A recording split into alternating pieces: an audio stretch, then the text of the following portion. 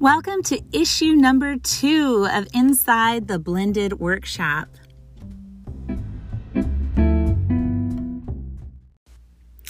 Deep Dive, developing meaningful, efficient reading and writing conferences. If I could keep only one instructional practice, the one with the most bang for my buck, the one that makes the biggest difference in my relationships with students, the one that teaches them the most, it would be one-on-one conferring. And yet, as I look at the school year ahead, this seems to be the practice least naturally suited to a pandemic. I'm teaching my students face-to-face for now, but 6 feet apart, through masks and face shields. I can't scoot over to them. I can't lean over their shoulders. They can't amble over to my desk, but we have to confer. And you may not be seeing your students at all except through a computer screen. But we have to confer.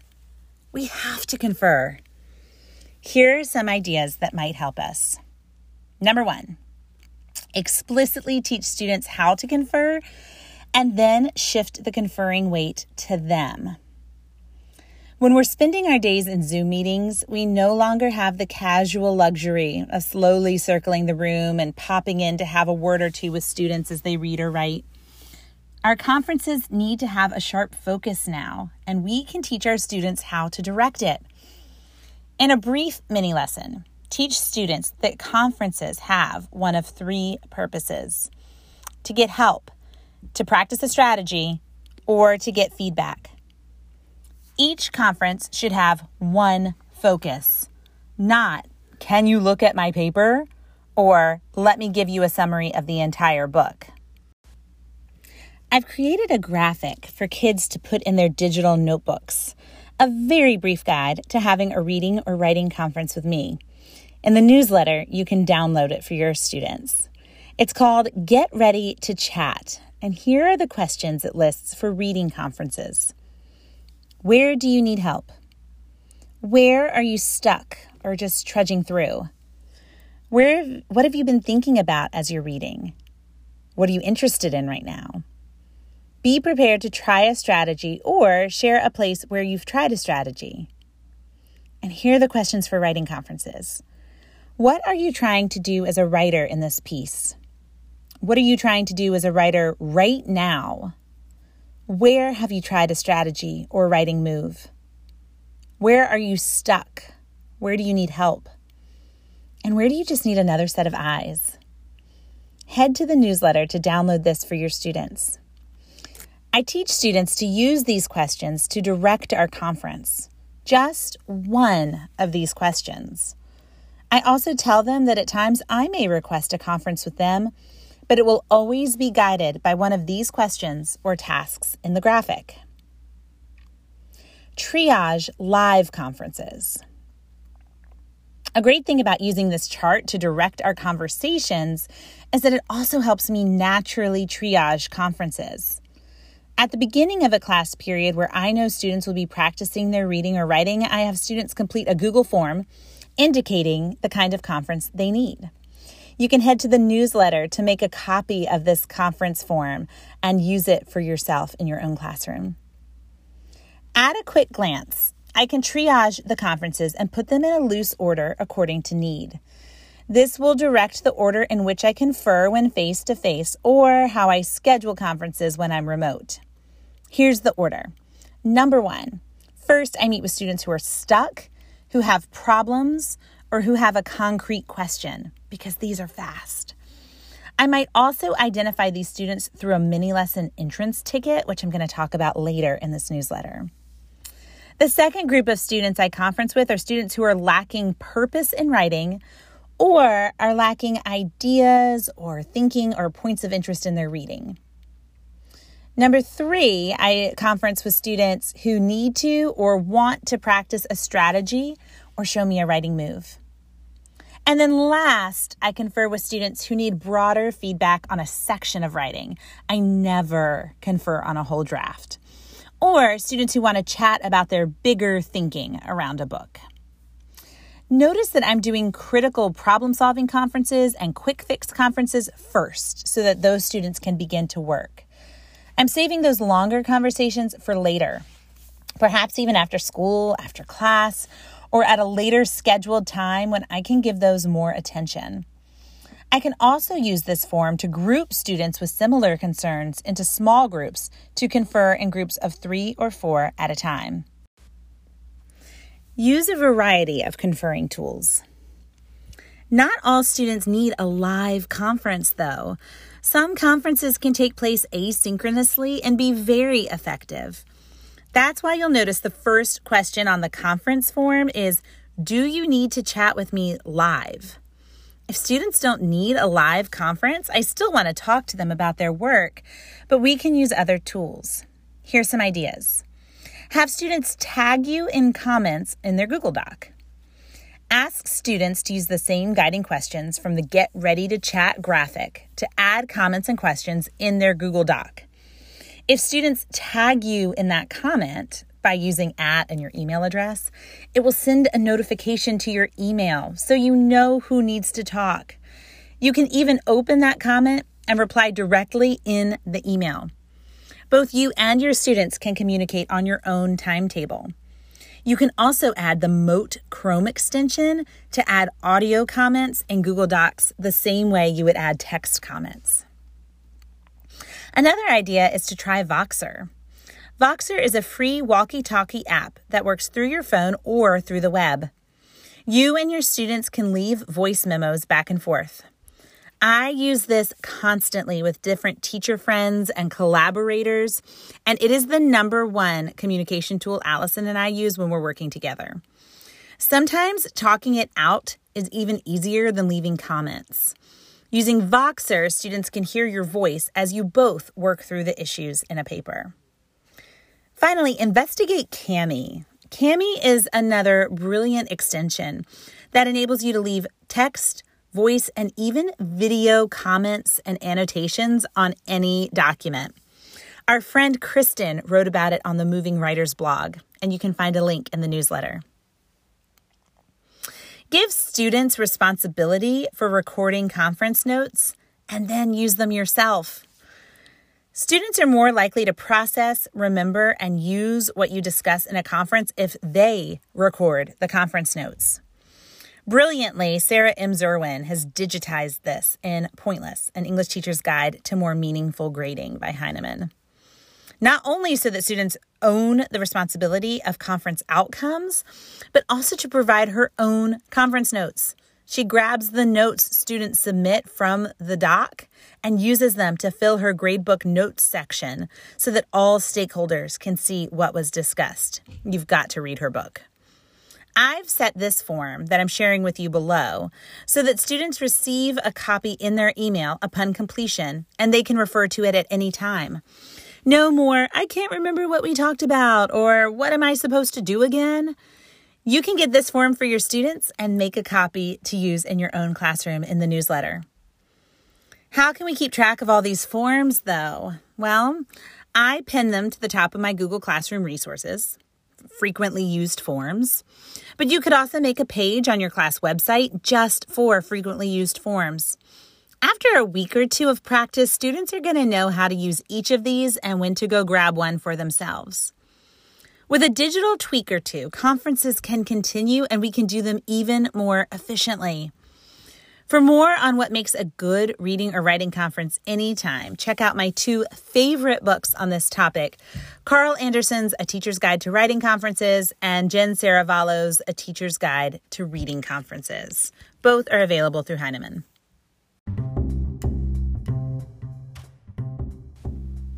Using mini lesson entrance tickets to assess understanding.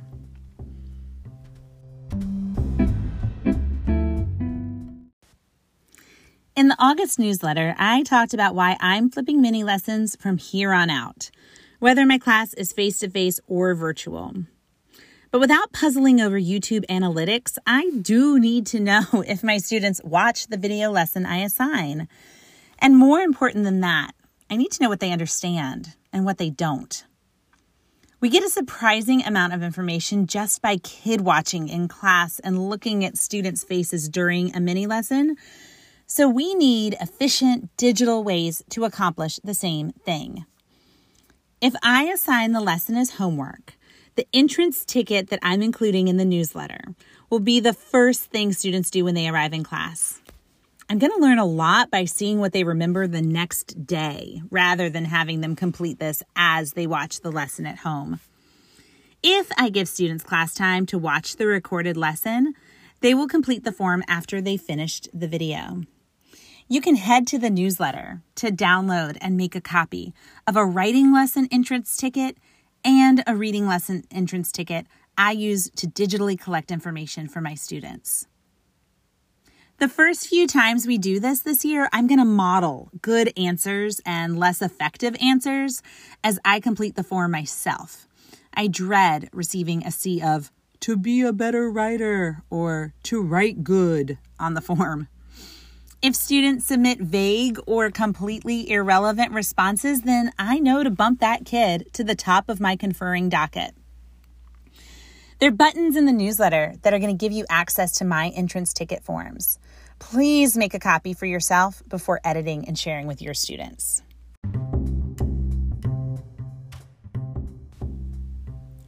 Beautiful sentences to start the year.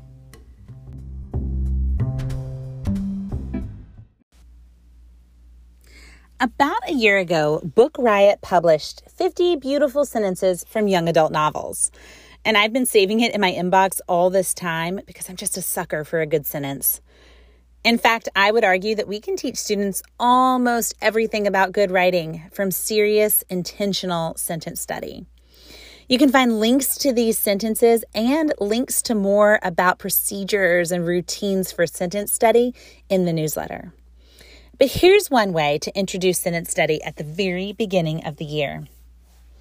Split students into groups in breakout rooms and then allow each group to choose one of the sentences from the Book Riot article.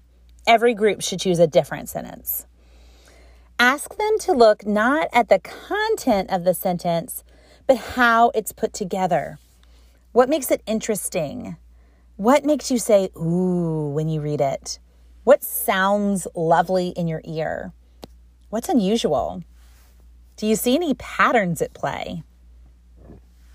Encourage students to notice multiple features using the guiding questions above and to zoom in and get microscopic. Look at the word choice, the word order, the punctuation, anything and everything. Ask groups to name the features they notice.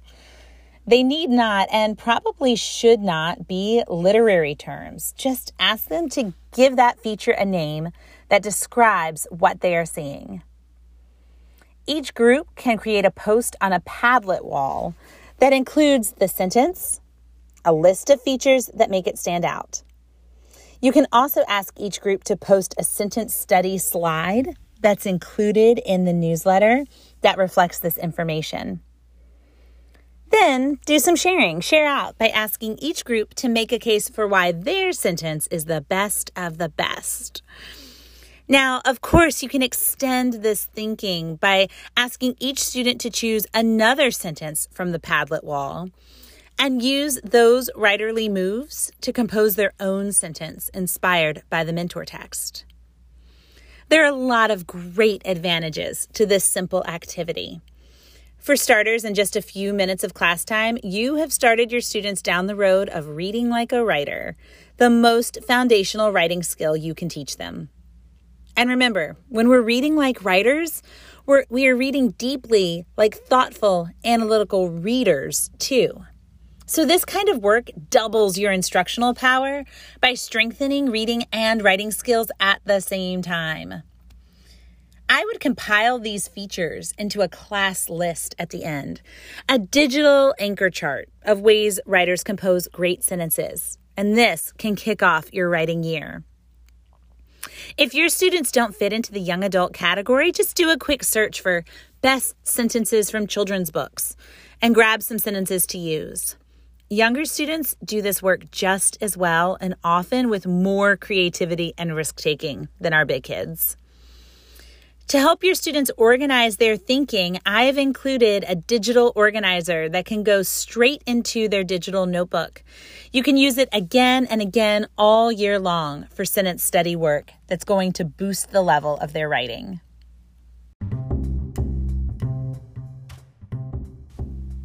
Student Technology Survey.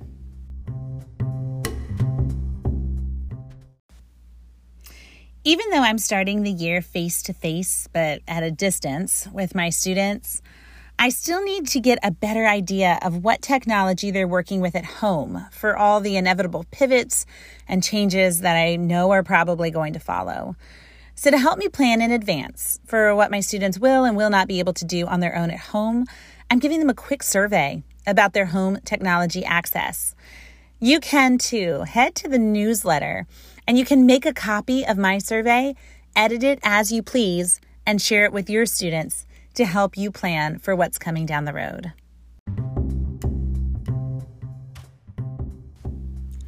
A writing unit for grades 6 through 12. Getting to know students with Sunday routine from the New York Times.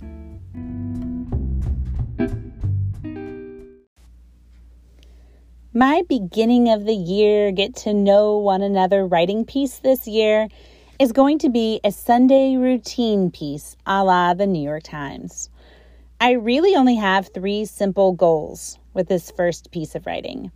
Number 1, to get to know students and help them get to know one another. Number 2, to see a piece of diagnostic writing to help me plan.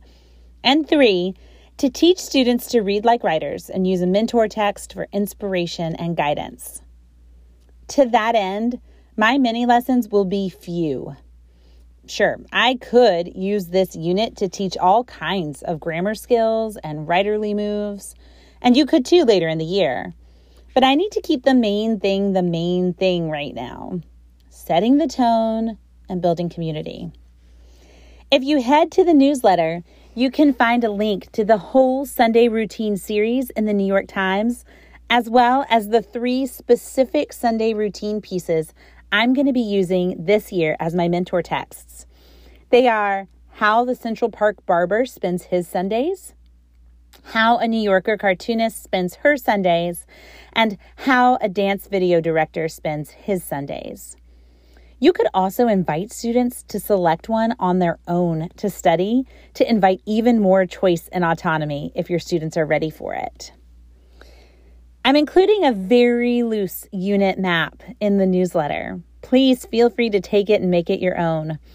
My vision here is for students to interview one another and write the Sunday routine piece about a classmate. I'm going to make the partners. Here's my really loose 9-day plan. On day 1, we're going to look at one mentor text together and think about what we notice. I'm going to model first and do a little I go, and then we'll do some we go as I invite students to contribute. On day 2, we're going to look at the other 2 mentor texts. Mentor text number 2, we will read through and share our noticings as a whole group in a we go. And then with mentor text number 3, I'm hoping they'll be a little bit more ready to go on their own. And so we'll do that as a think, pair, share with a partner. By the end of day 2, we're going to have a master list of class noticings, which are going to guide students into what to include in their pieces. On day 3, we're going to use mentor text to develop interview questions. We'll go in small groups first and then share out. On day 4, students will meet their partner and interview them using those questions we've developed by closely reading and making inferences in the mentor text. Day 5 and 6 are going to be just time for drafting and conferring. On day 7, students will continue to draft and confer, but I'm also going to guide them through looking for gaps in their interviews. What's still missing? What do we still want to know? And they can conduct follow-up interviews to fill in the gaps. On day 8, we'll think about presentational elements. Kids love this, choosing images and fonts and formatting to make theirs look just like the New York Times. They'll do some final drafting and conferring, and then on day 9, we will publish and share and celebrate in some way. Now, when I say day, that might look different for you. I'm teaching my students 4 days a week for 45 minutes each day. So day is a really loose term that more accurately means chunk of time. Please head to the newsletter and feel free to make a copy of my unit map and make it your own.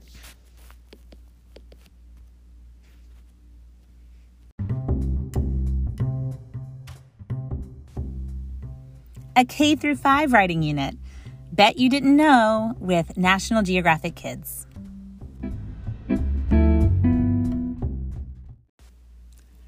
I adore this unit idea because it can be used for anything. As a wrap-up to your science unit or your social studies unit or your novel study. It can be adapted up or down for student age and ability. It can be digital. It can be on paper. My son, who's 5, and I did this last spring when he became fascinated by bees.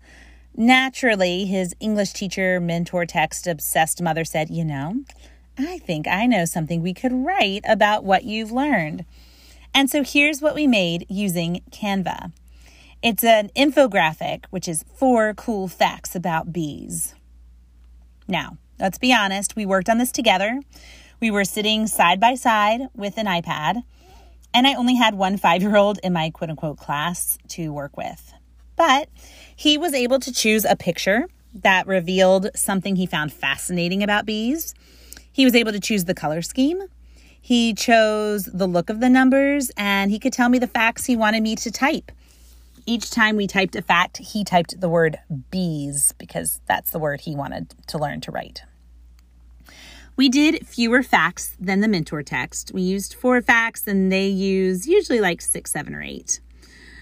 Because he's, 5 years old, and his attention span is 5 years old.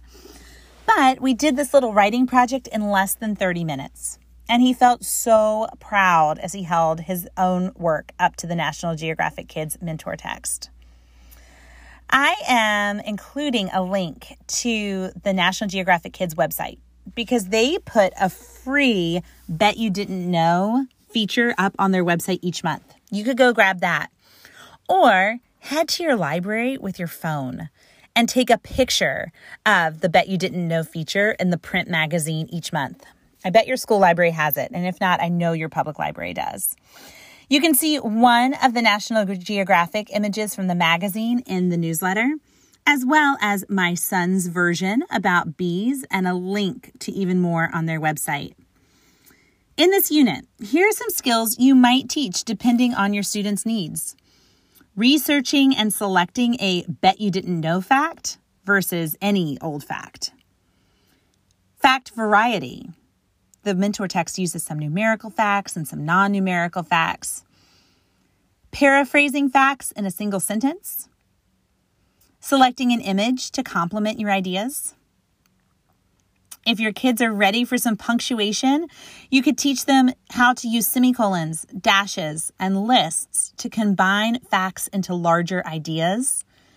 And using simple presentational elements like arrows or the color scheme to visually connect ideas for readers. Folks, the Q&A section of our little newsletter is moving. You can now expect a special edition Q&A newsletter each month toward the middle of the month. And don't forget that our first live Q&A meeting will be coming up in October. Stay tuned for a date and time. And don't worry, it'll be recorded so you can catch it later if you can't make it live.